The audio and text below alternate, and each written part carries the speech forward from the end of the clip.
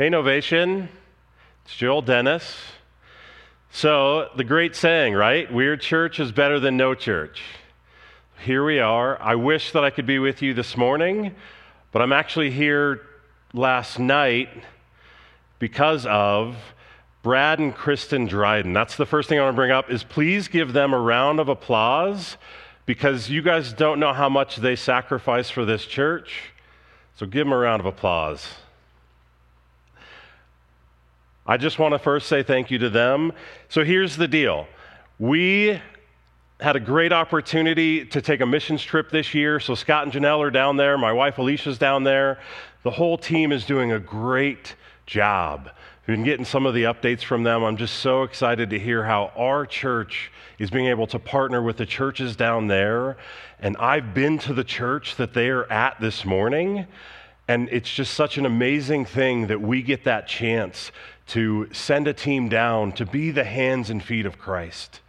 So through that chaos, my turn in the rotation came up where I was going to preach for Scott this morning. And through the last few days, I wasn't feeling too good. So we really felt like it was best for me to not be in person and instead do the socially distant thing. And I'm going to be preaching to you through the camera this morning. But what we're going to do is we're going to trust that God is in control, even when we feel like we're not. So I'm going to pray for us this morning as we get started. Father, thank you. Thank you that you are all powerful, you are all knowing, that you love us deeply. Father, that you would send your son Jesus for us,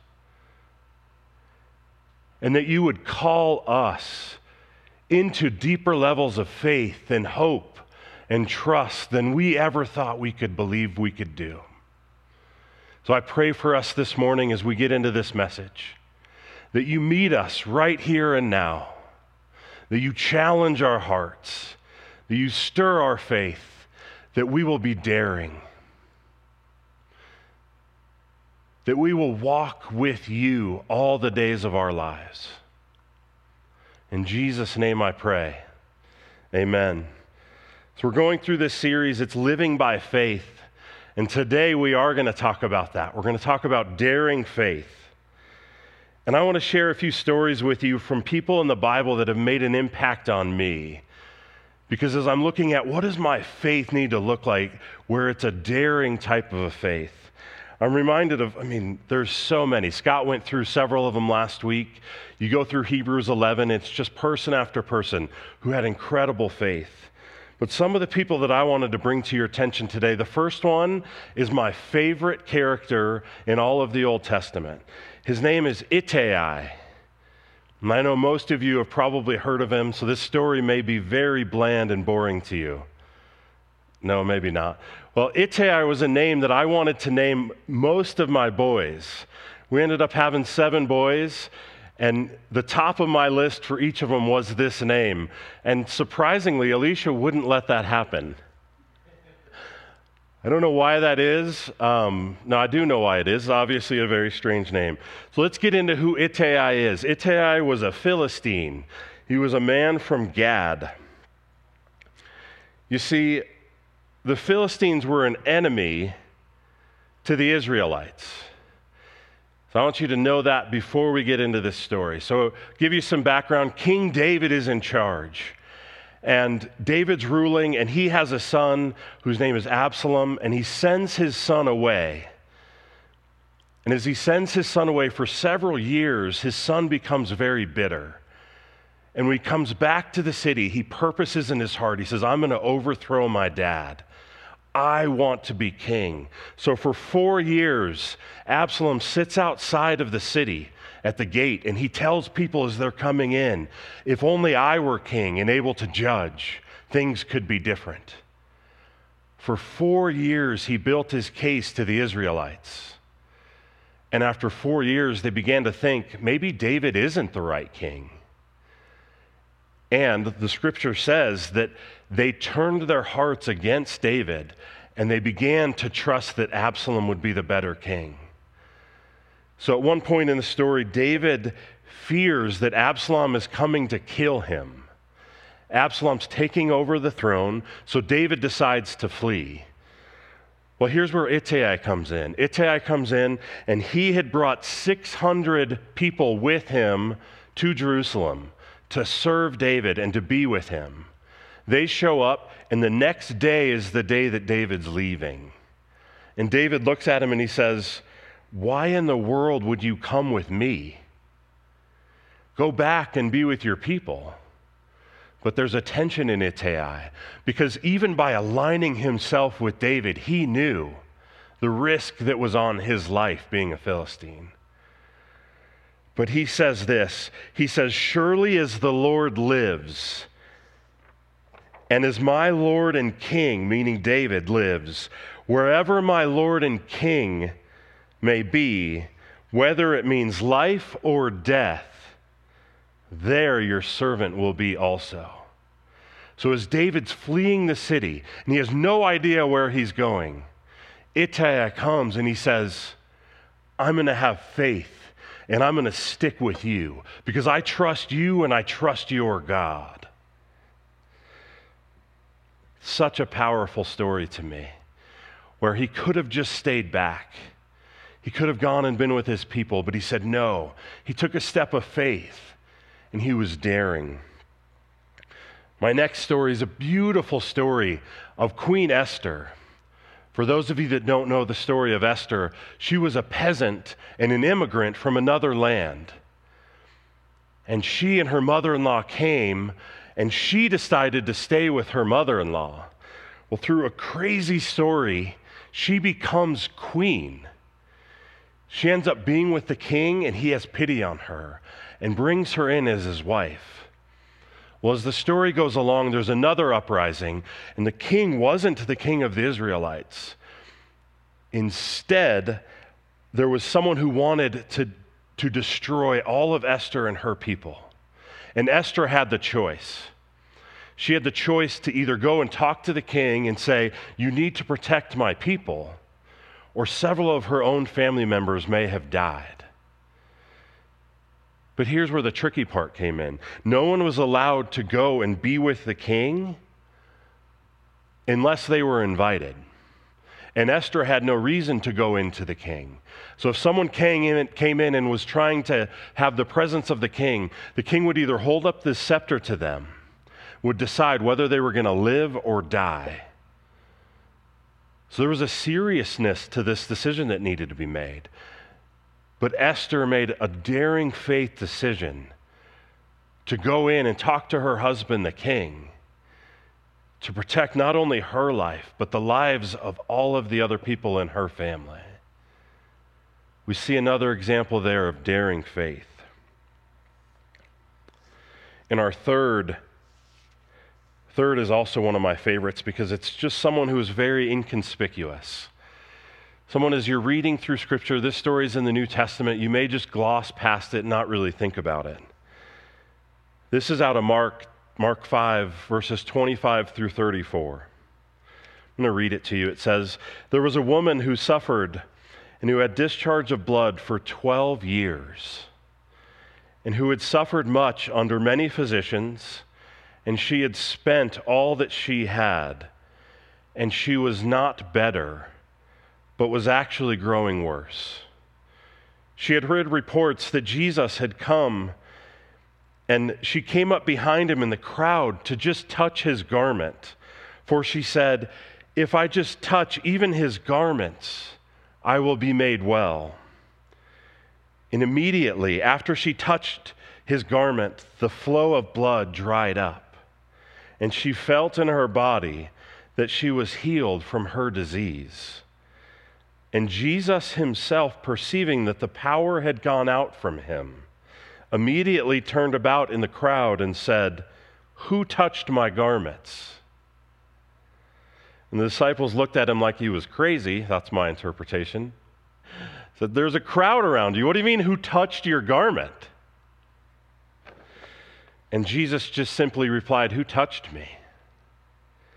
And he looked around to see who had done it. And the woman, knowing what had happened to her, came in fear and trembling and fell down before him. and told him the whole truth. And Jesus said and looked to her and said, "Daughter, your faith has made you well. Go in peace and be healed of your disease."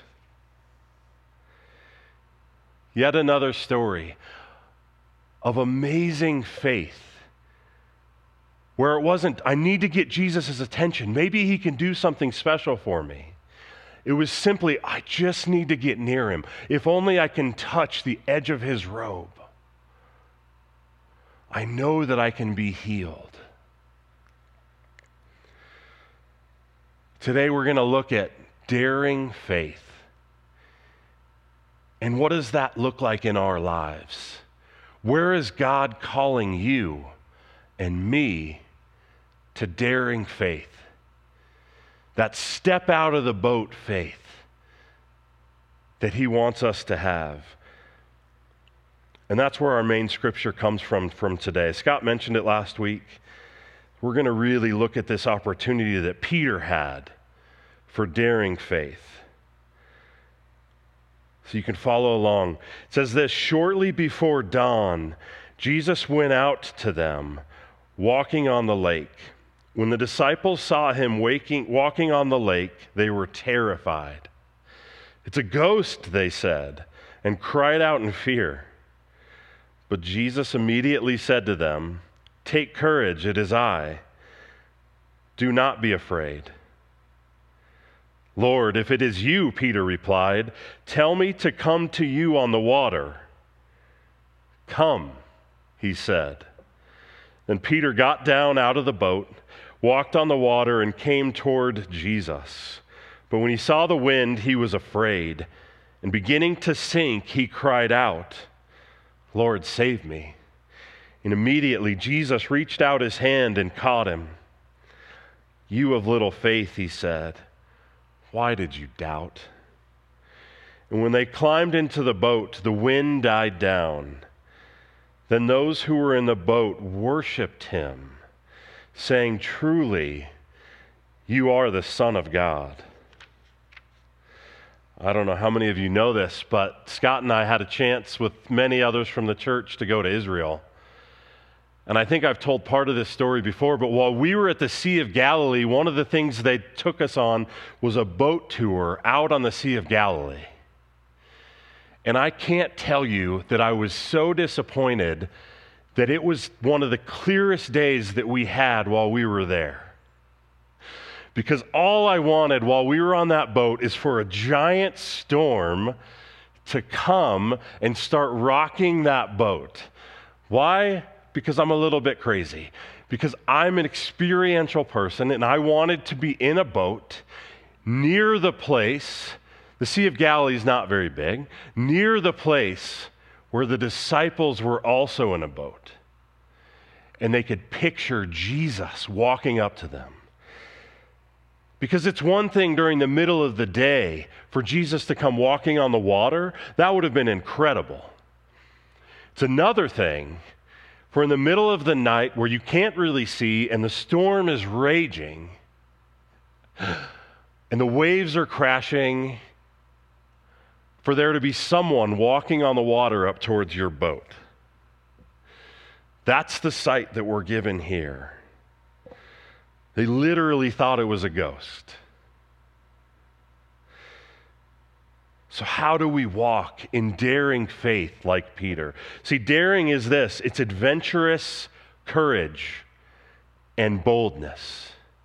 And I think that God wants us in 2022 to be challenged as we start this year in how much we're willing to walk in our daring faith. You see, where there's no risk, there can be no faith. Now, I'm not just talking about some crazy, risky, do all the extreme sports, jump out of a building, some kind of a risk like that. What I'm talking about is a risky obedience. Because there's going to be moments in our lives where we will be forever changed.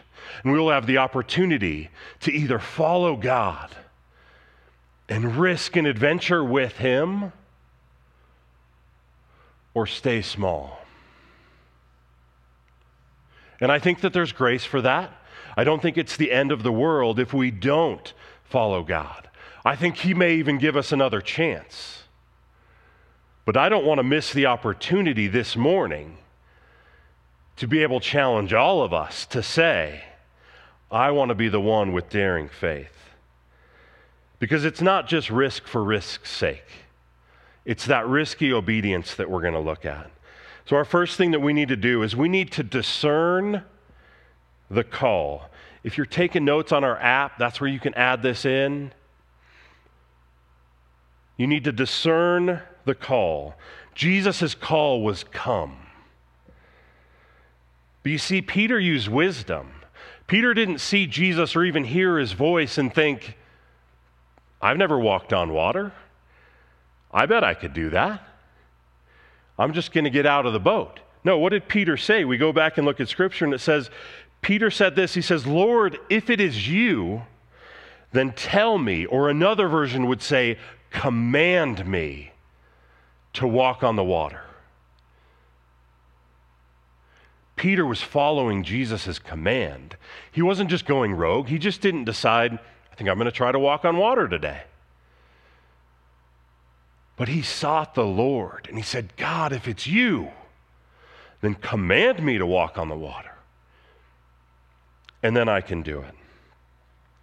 You see, people who walk in daring faith are just ordinary people who engage in extraordinary trust. Ordinary people, extraordinary trust. Where is Jesus calling you, an ordinary person, and me, an ordinary person, into extraordinary trust? Maybe it's a job situation that you have. Maybe it's a coworker that you're aware of that needs to know God's love. And God is calling you to step out in faith and to love that person. Maybe it's a boss that you really don't like and doesn't treat anybody well. And God is calling you to step out from among your peers and to honor them and to work as hard as you can as unto the Lord in a way that's going to honor them, that's different than anybody else, instead of back-talking and being part of all of the gossip. Maybe it's one of your neighbors. Maybe God wants you to make a difference in your neighborhood. Maybe it's a missions trip. 20 people out of this church took an amazing step of faith this week. They're there this morning saying, God, use me however you can, whether it's painting or whether it's ministering or playing games with kids. I want to be used by you. So I want to tell you one of the stories that I have in our lives. There was that opportunity where God was calling me to be able to trust. Before we had any kids, we had been married for several years and we were debating it and thinking, maybe we should, maybe we shouldn't. We were still young at the time, but I was thinking, sure, I think it'd be a lot of fun to have kids. It'd be nice to be young parents, get that out of the way. That way, once we're done having kids, we won't be old. I didn't think that one through if you know the rest of the story. But at the beginning, we were still young. So here's the story. Alicia was on some birth control medicine. It made her really sick one day. She called me, and most of one side of her body went numb. And we took her into the doctor's office. Obviously, they ran a bunch of CAT scans and MRIs and did a bunch of stuff. And we couldn't find anything wrong. And the more we talked to the doctors, they just simply said, there's a very good chance it's the birth control pill, and let's pull you off of that and see if any of this comes up. We'll keep testing you, come back. So we needed to go off birth control pill. So that's kind of what the beginning of this was if we're not on birth control pill, chance that we could have kids? Do we want to have kids? Is this the right time to have kids?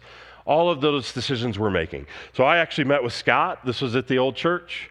Met with another pastor that we had, kind of explaining the situation. What do you guys think? Trying to seek out counsel. And the more that I thought about it, the picture that is just ingrained in my head, this is 20 years ago, is just that of a closed fist. And God was saying, I need you to trust me. What he was showing me is that this is what I was with our kids. And it was pretty unconscious. I don't think that I was actively saying, oh, I'd never want to have kids or anything, but he just showed me the closed fist. And he said, what I need you to do is I need you to open your fist. And I need you to trust me. I need you to step out in faith and trust that I can be in control of you guys having kids. Some of you may know this joke because you know how many kids we have now. But we didn't know this at the time. We were 22, 23 years old. We were young kids. That was the first chance. It was that opportunity. Will you trust me? There was an invitation from God. Will you trust me? Now, what I didn't know is by opening my hand to that, how I was going to have to trust him in so many other areas. Because it wasn't just about trusting him with kids. Shortly thereafter, it would become trust me with finances. Because if you start to have kids, they're expensive. And then it was, can you trust me with how you're going to school your kids? And what school they should be in? And what activities are they going to be a part of? You see, that one chance to open up that fist,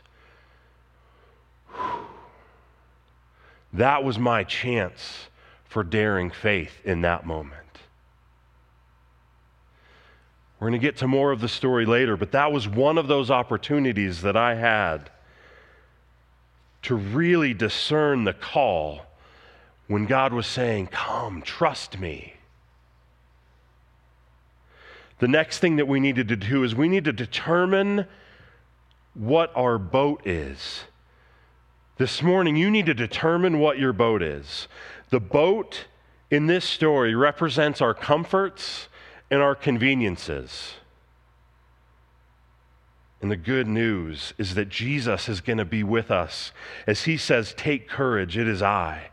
Don't be afraid. I was reading again this week. It says that the words don't be afraid are in the Bible 365 times. There's some risk involved with trusting God. There's some fear that will come up. And fear's healthy. Fear's our friend. Fear helps us analyze the situation and determine the risk. But fear can also hold us back. Fear can keep us from that. People who walk in daring faith will accept fear as a price of growth. Are you willing this morning to embrace fear as a price of growth? Or will you reject that fear and say, it's too much? God, I don't think I can trust you. My encouragement would be to feel the fear fully. Dan Allender wrote that in one of his books. Because when we embrace the fears that hold us back, and as Scott loves to say, Jesus, are you afraid of this moment? And Jesus says, no, I'm not afraid. We can kind of like nestle into him and be like, all right, I believe you. We got this. We can do this together. So this morning, church, I want you to ask yourself the question, what are you too comfortable with? What's your status quo?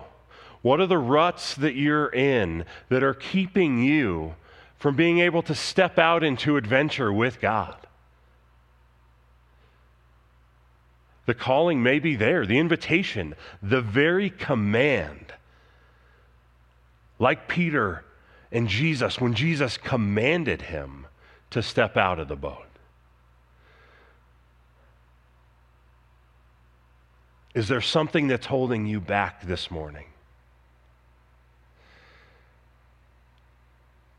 You see, the people that are on this missions trips, one of the things that they're seeing is they risk stepping out, getting out of their comfort zone. Most of them don't know Spanish. Dominican Republic, very Spanish speaking. There's a few people who speak English, but my wife's been practicing her Spanish for months with an attempt to be able to try to make connection with these people. That's a risk. But here's one of the amazing things is sometimes when we step out of our comfort zone, is God gives us an opportunity to see something with a different lens. And we get a chance to see another people who are very much like us. They love the Lord, and they serve Him. And their lives may look very different than us, but their joy is often much more genuine than mine. So many of the smiles on the little kids' faces that I would see in the villages when I would go there. I'm picturing Jairo right now, one of the young men in the villages, and the smile on that young man's face. It's different than the joy that I often experience on a day-to-day level for myself.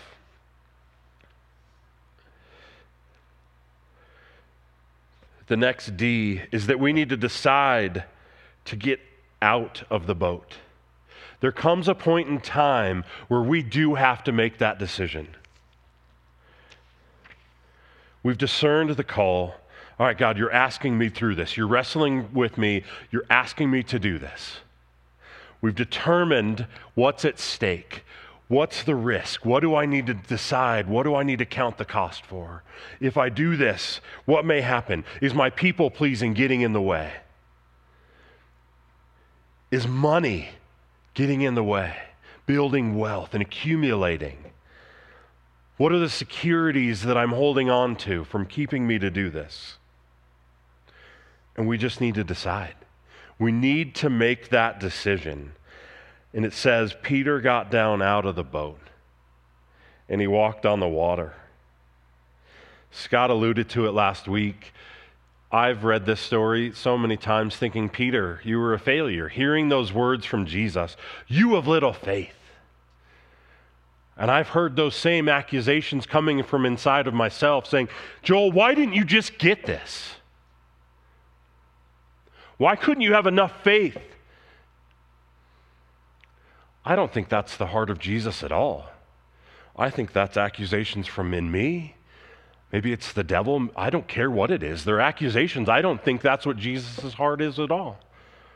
I think as Peter stepped out and was walking to him, that Jesus had a giant smile on his face. And he said, you're doing it. Look at you. You stepped out of the boat. And as he fell, it was like, I was here. Like you did have little faith, but you did it. I've read several places that there was 11 more failures inside of the boat than the one that stepped out. We can miss that story sometimes. We can miss the fact that Peter did step out.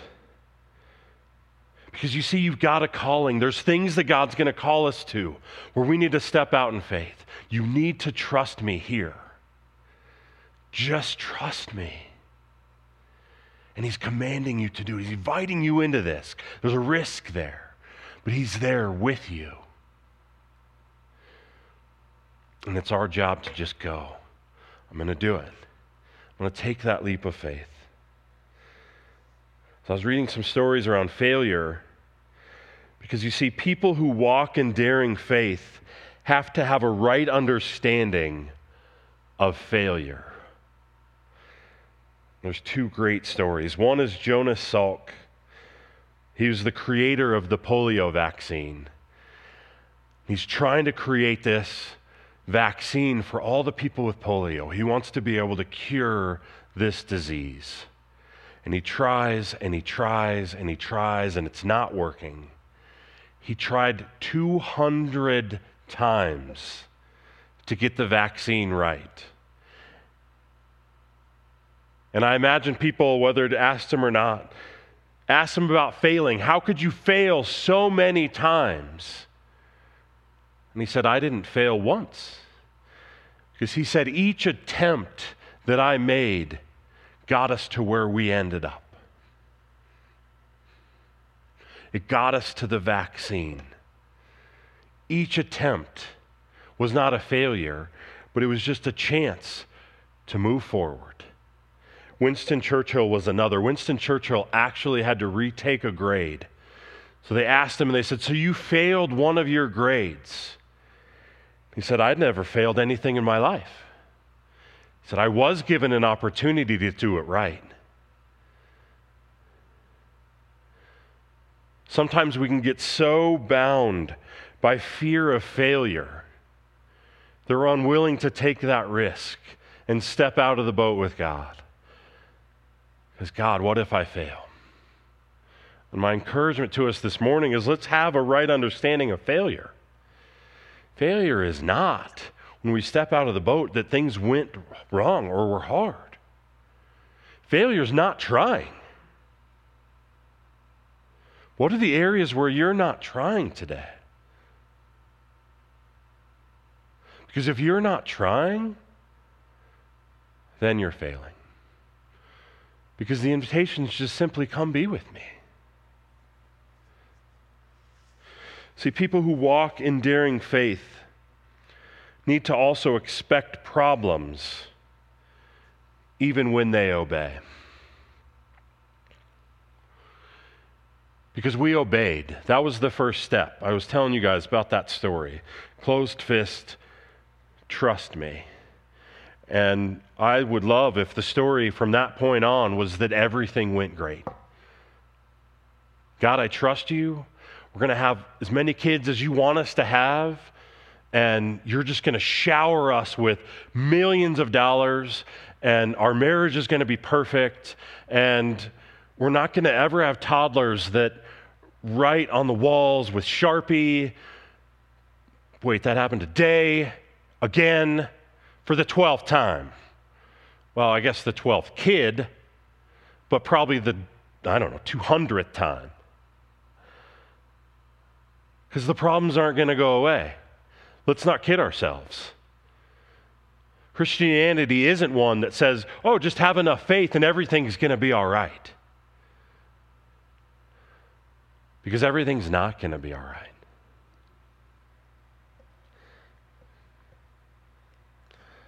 I lost an uncle this week. We still don't know all the details of what happened, but it was just a few days ago. And I still don't know how to process that. And I lost a great mentor earlier this year.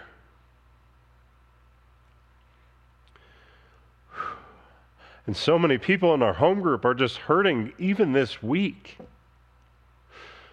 with people losing nephews. And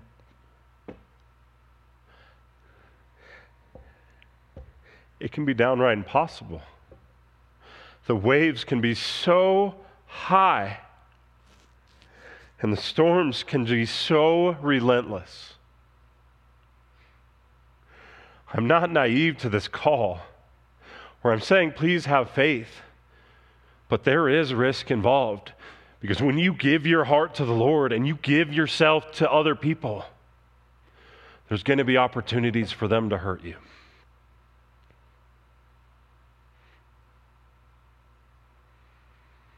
So our story continued on.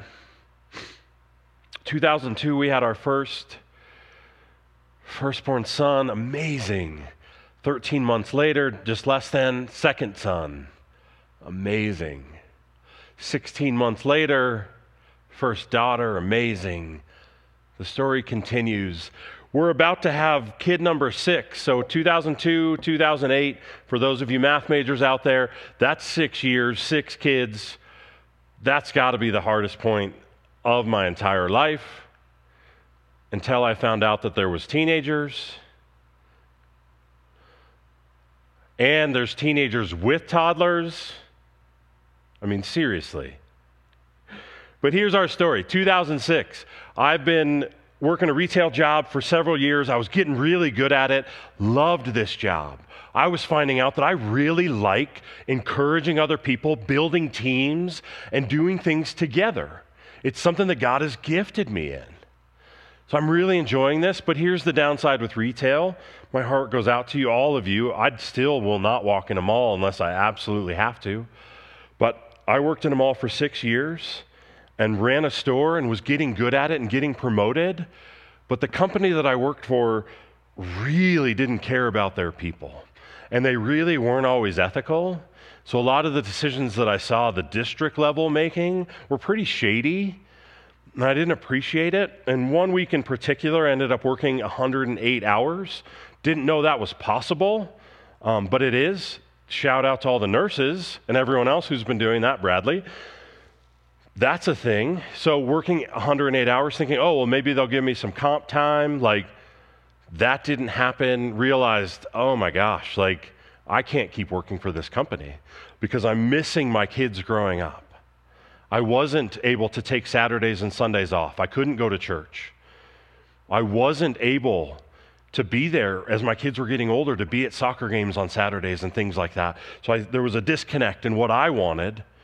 So I decided to take another job. I took this sales job with a friend of mine, found out that when you work 70, 80 hours a week, and then you're only asked to work 10 hours a week, if you're not really self-motivated, that you don't really get paid very much money when you don't go out and work other than those 10 hours a week. But I loved being home with my family. So here I am really enjoying my family, my wife. So we're about to have baby number 6. And I cry out to God and say, God, like, all I want for you to do is provide for this family. You asked me to do this, and now we're racking up credit card debt.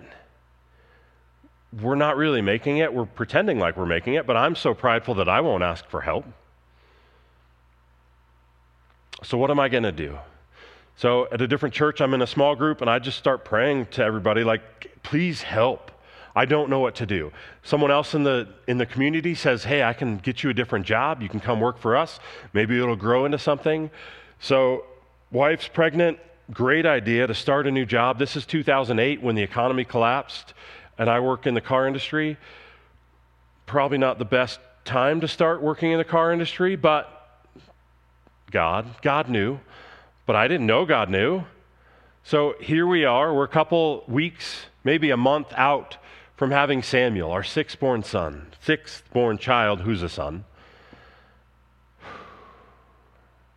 And it's my next chance for daring faith. This is where the story gets good. You see, we have an opportunity to trust God. And in my heart, I'm looking at Alicia and I'm saying, babe, we can't take out another credit card. We're drowning as it is. I don't know what needs to happen, but God has got to show up.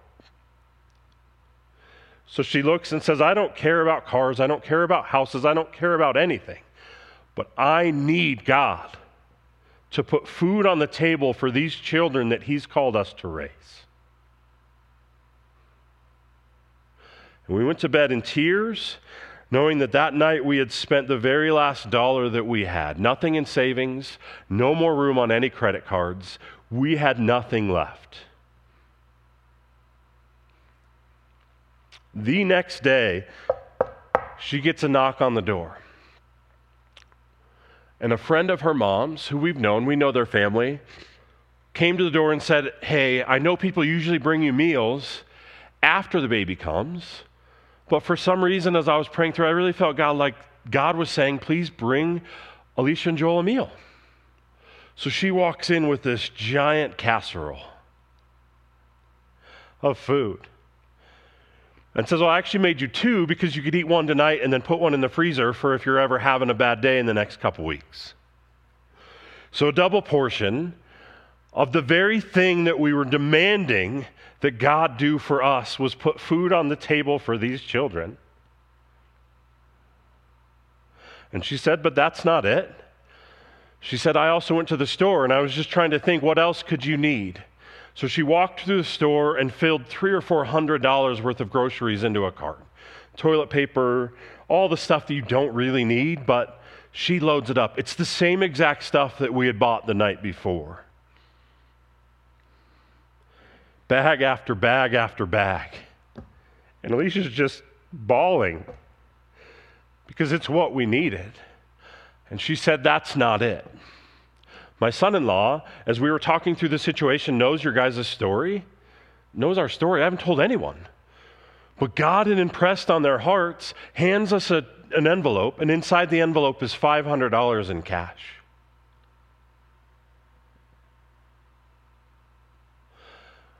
We were finally at the place where the storm was so much and we had nowhere else to go but to trust God.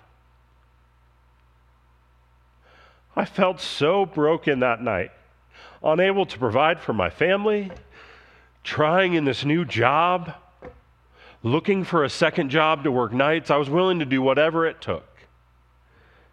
And what God showed me that night and the next day is that it wasn't about me. It wasn't how much can Joel do. It was how much can you trust that I've got you? Do you trust me? Get out of the boat.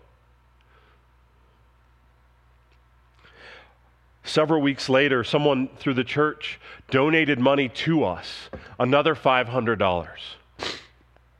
It was just enough that covered the amount that we didn't have. 2 months after that, I found a job working late at night. I could go in at 9 o'clock and work until 1 in the morning so I could get my kids. I'd finish the one job, get my kids down. They didn't even know I was gone. I'd go do the other job. I'm a night owl, so it worked amazing. They had great benefits. I was able to do that job for 4 years. It was enough time as I worked to pay off all of our debt. So some of it is us. Some of it's us stepping into that call of God saying, I'm going to be here with you. But all of it's Him. All of it is Him. You see, once you walk on the water, you will never forget that moment for the rest of your life. And I want most of you in this room that have had those moments where you threw your hands up and said, God, I don't know, but here I come. I want you to pause and reflect back on those moments and remember them this morning. Because we need to remember the times that God did come through. It's easy for me to get in a rut and say, God, you're not coming through for me. And forget this story of how He gave us exactly what we needed. Because I don't know what your daring faith thing is.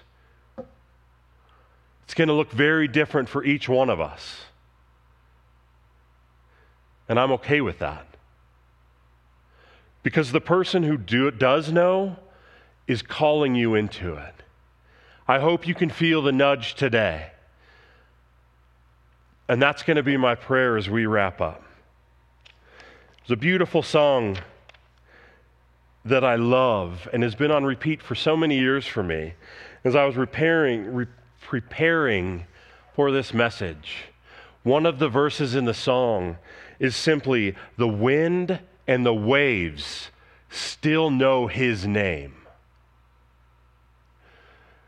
Church, those winds and the waves that are crashing in your world still must obey Jesus' words that said, be still.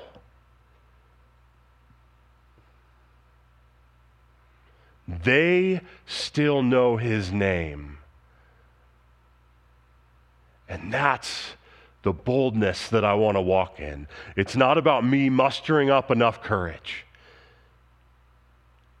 It's me, like a young David, facing a Goliath, not because of his own skill, but saying, how dare you defy my God? He will defeat you. And those waves and storms that are crashing so hard right now, church,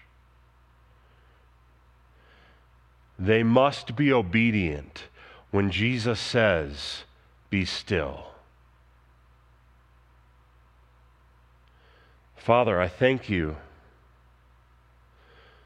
for this message and what it's done for me, and reminding me how good you've been, even through the hard, even through the pain and the loss and the suffering. You were always there.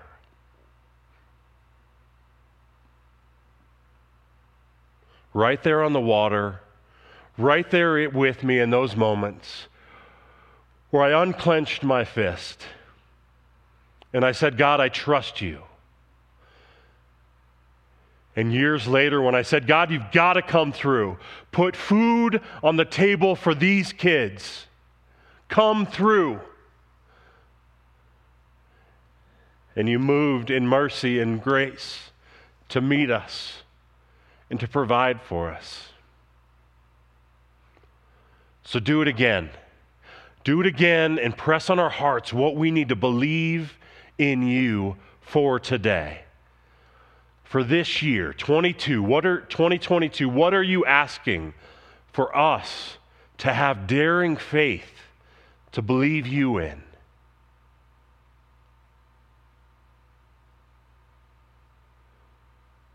Listen for his voice.